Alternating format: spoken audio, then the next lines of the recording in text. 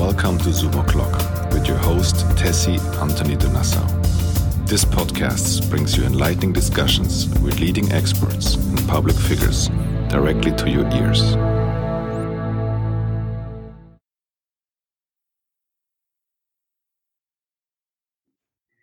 Hi, Richard. Hi, Tessie. How are you?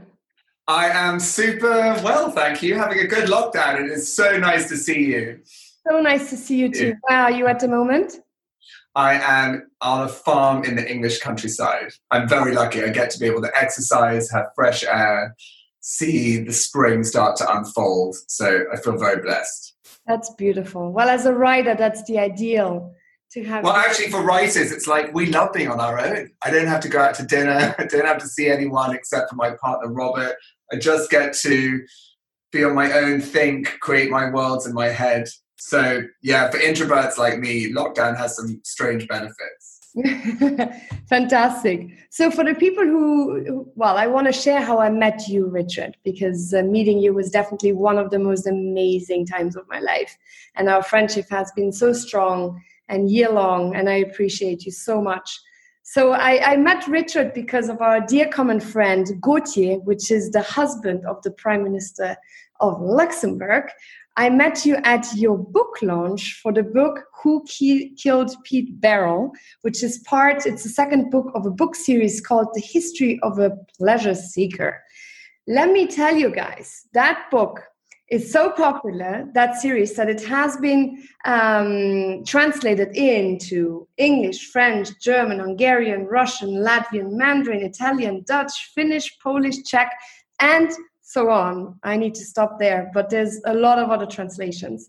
So you need to get these books, absolutely. Then I have as well a little treat for you, Richard. I did some research and I found some.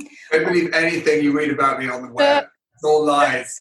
History of a pleasure seeker. I found some reviews, which I will share with you all, which I found really incredible, Richard. People talk about your work. It's really incredible. So I have here the Washington Post.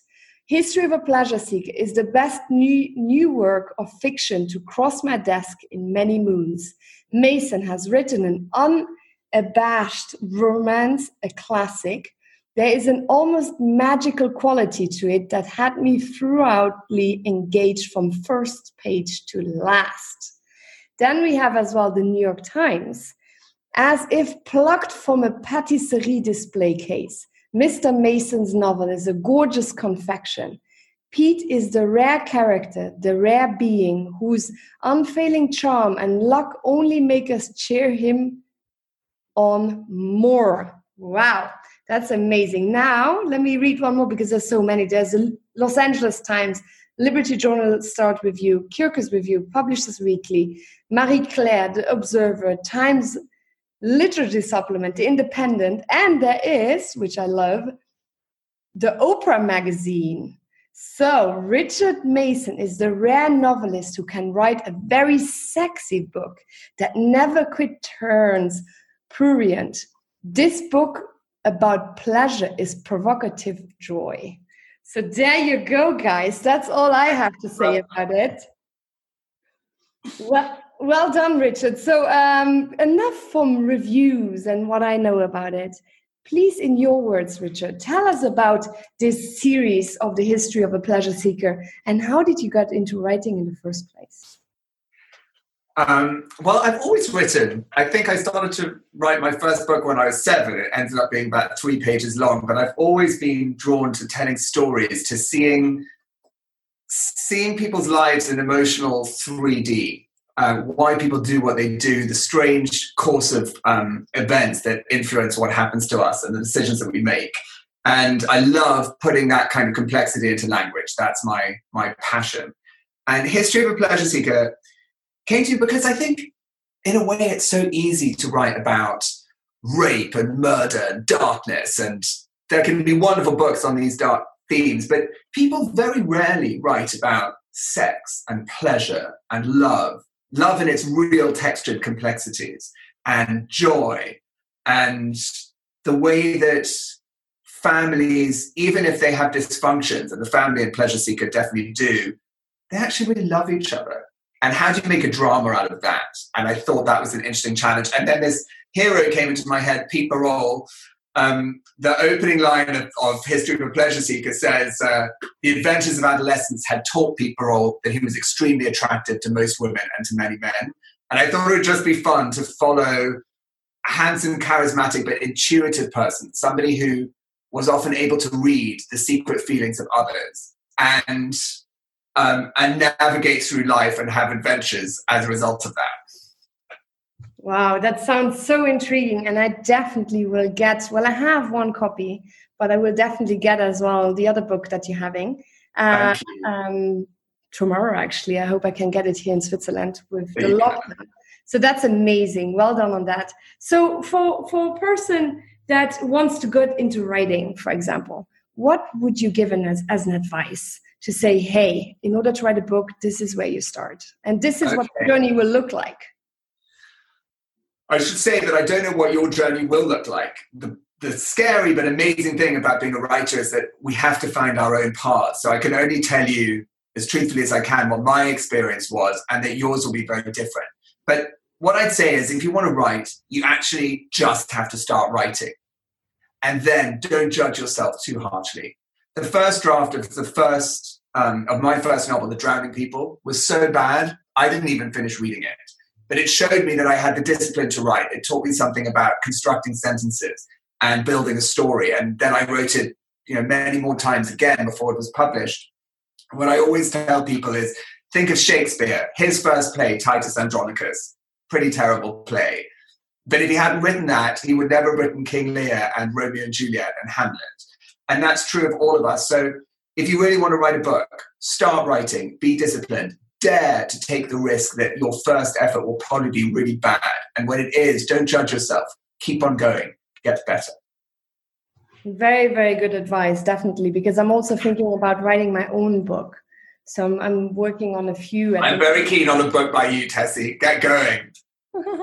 Well, I have been working on it for a long time, but it's just really, I guess something that you must have come across as well. It's kind of like a writer's block, where you have an idea in your head, but you just don't know how to get it on paper. Are there any exercises you can do that you would suggest that just get it out of your head? That's a good question. I mean, I think that for me, I have to navigate the terror of, will I be able to write this story? Can I take the thing that I'm beginning to put together in my head and actually make it what I want it to be? Writers have to handle that sort of existential doubt. And it's really tough, particularly at the beginning. And only as you carry that burden through life and start to make friends with it, are you better able to carry it. It never goes away. But what I'd suggest, and what I sometimes do if I just can't write, you have to work out, are you not writing because you're afraid or lazy? In which case, sit down, make yourself do it. Or are you not writing because actually you need to think? There's something complicated your brain needs to work out. I don't always get it right, but it's usually one of those two. And so if you need to think, then you actually shouldn't write that day. You should spend your time thinking. And I think that our world prizes productivity so much, it doesn't really give us time to think. But thinking is critical. Or if you're just being lazy or avoidant, you have to just do it. And what I quite like to do is I make these notebooks full of thoughts and ideas, and I try to write something every day, so that just the joy of writing, keeping those muscles limber, can continue, even if I can't quite see my way around a big challenge I'm facing in a book or a screenplay. Okay, wow. Yeah, I will definitely. I think Julianne Hough, American choreographer, she posted something on her Instagram that you should do in the morning in order for these writer's blocks to go, that you should have a journal where for 3 pages, literally minimum 3 pages, you just throw out everything that comes to your mind. Whatever it is, no sentence structure, just write it out like, what? Would you say that's a good idea? That's what works for her. But what I would say is that she and I identify the same problem. The problem is that you have to start writing and not be afraid that it might be bad. So her technique is that everyone trying to write their own book will have to find their own technique. That's not what I happen to do, but she and I are both grappling with the essential challenge, which is You have to keep going, even if you don't know it's going to be good. And in a way that I forget who said this. I think it was Charles Rennie Mackintosh, but I have it on my desk. There is hope in honest error, none in the icy perfections of a mere stylist. And I remind myself that some great literature has flaws in it. The sentences do, sometimes the structures of a novel do, but it's beautiful and life-changing regardless. And I think perfectionism is the enemy of progress, and in many ways it's the enemy of promise. Wow, that is so powerful. I definitely need to look that up. And if you can send me these quotes again, I will definitely put them as well under your link. So I have so many questions to you, such as what is your favorite book? But before I get to that, how do you, just going with if I would be a writer, once you have the draft then, how would you think is the best way to approach finding a publisher, for example? How do you know it's a good publisher or the right publisher for you? How was that for you? That's a really good question. Well, I would say that you should never approach a publisher directly. First, you have to get an agent. But getting an agent can be hard. People submit a lot of manuscripts. So who do you approach? I'd think of novels that you loved, written by contemporary writers. Find out online who represents them, because those agents might have taste that chimes with yours. And then you have to do whatever you can to get them to read it. So you send it to them, follow up with them, call them. I mean, don't harass them, but the squeaky wheel is usually the one that gets heard.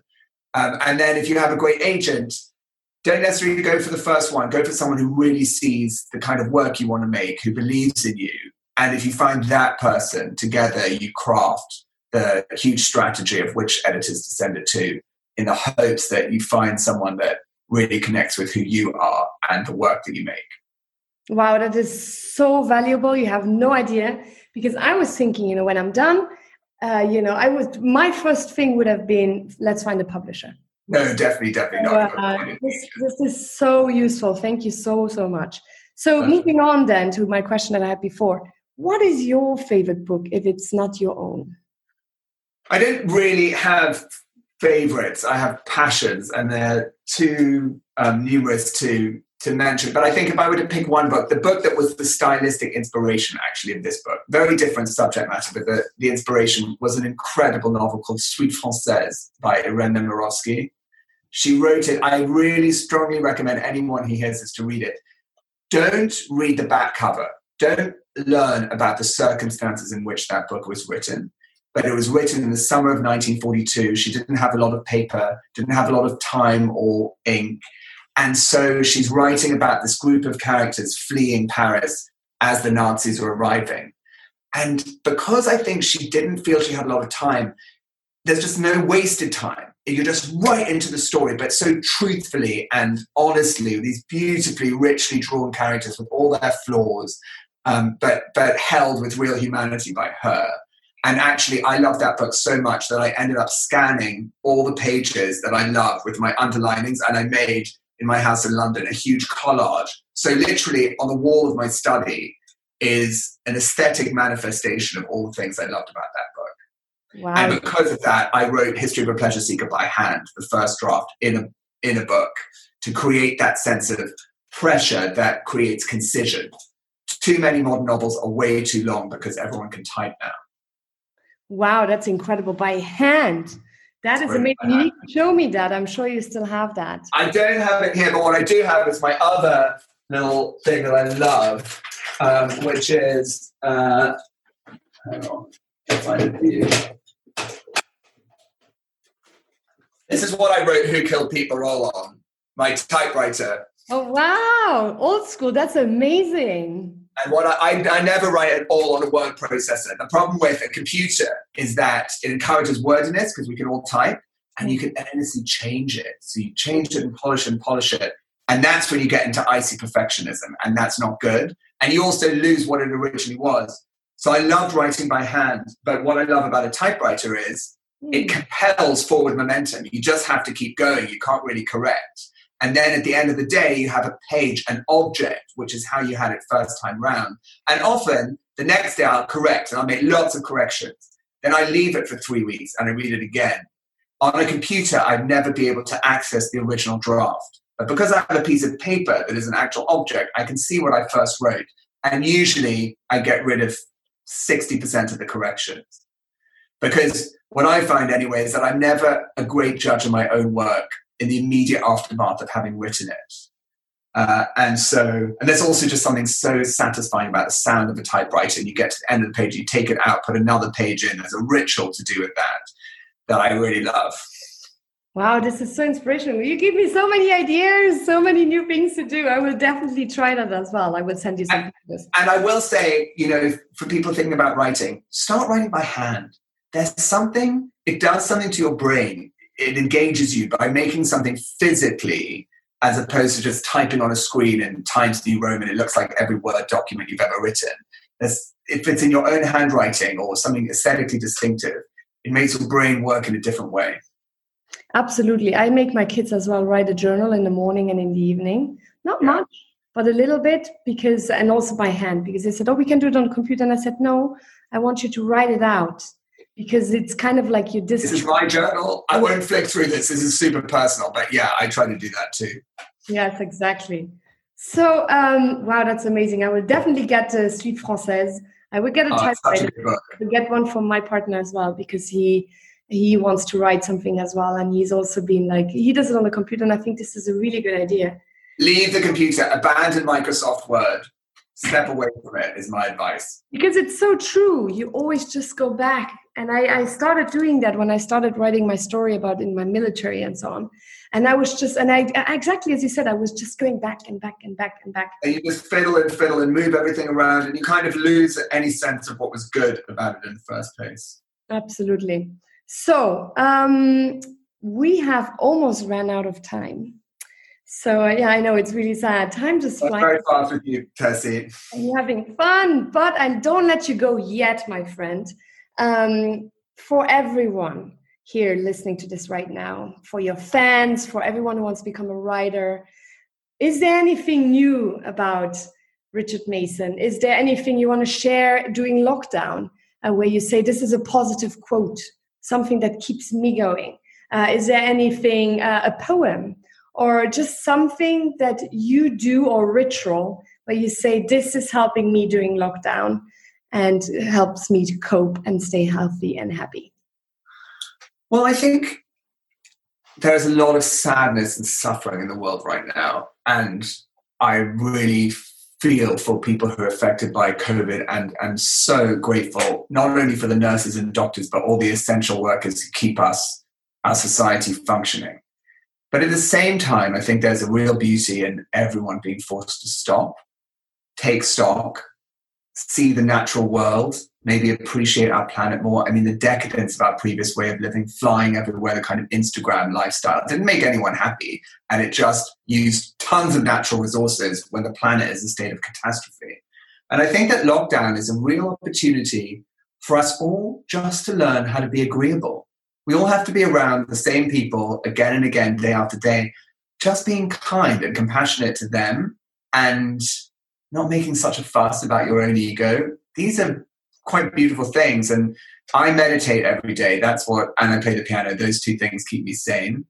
And you asked me before we spoke, is there one more thing I wanted to say? And what I want to talk about very briefly is the Kay Mason Foundation. It's a charity I set up with Desmond Tutu in memory of my sister Kay. And we help incredible kids who grow up in very difficult circumstances in South Africa get great educations.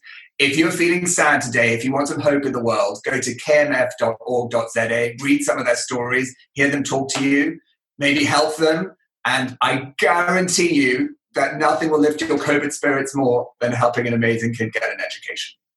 That is beautiful. And I have been working with you with the KMF. You have, absolutely.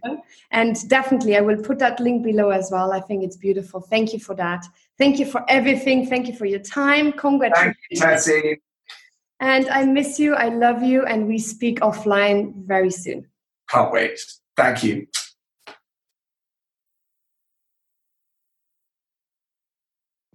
Thank you for listening to this Zoom O'Clock. We hope this discussion was insightful and has provoked some new ideas for you. Please share and subscribe. If you like to keep in touch with your host, you can find her on Instagram under Tessie_from _Luxembourg and on Twitter under Tessie_DE.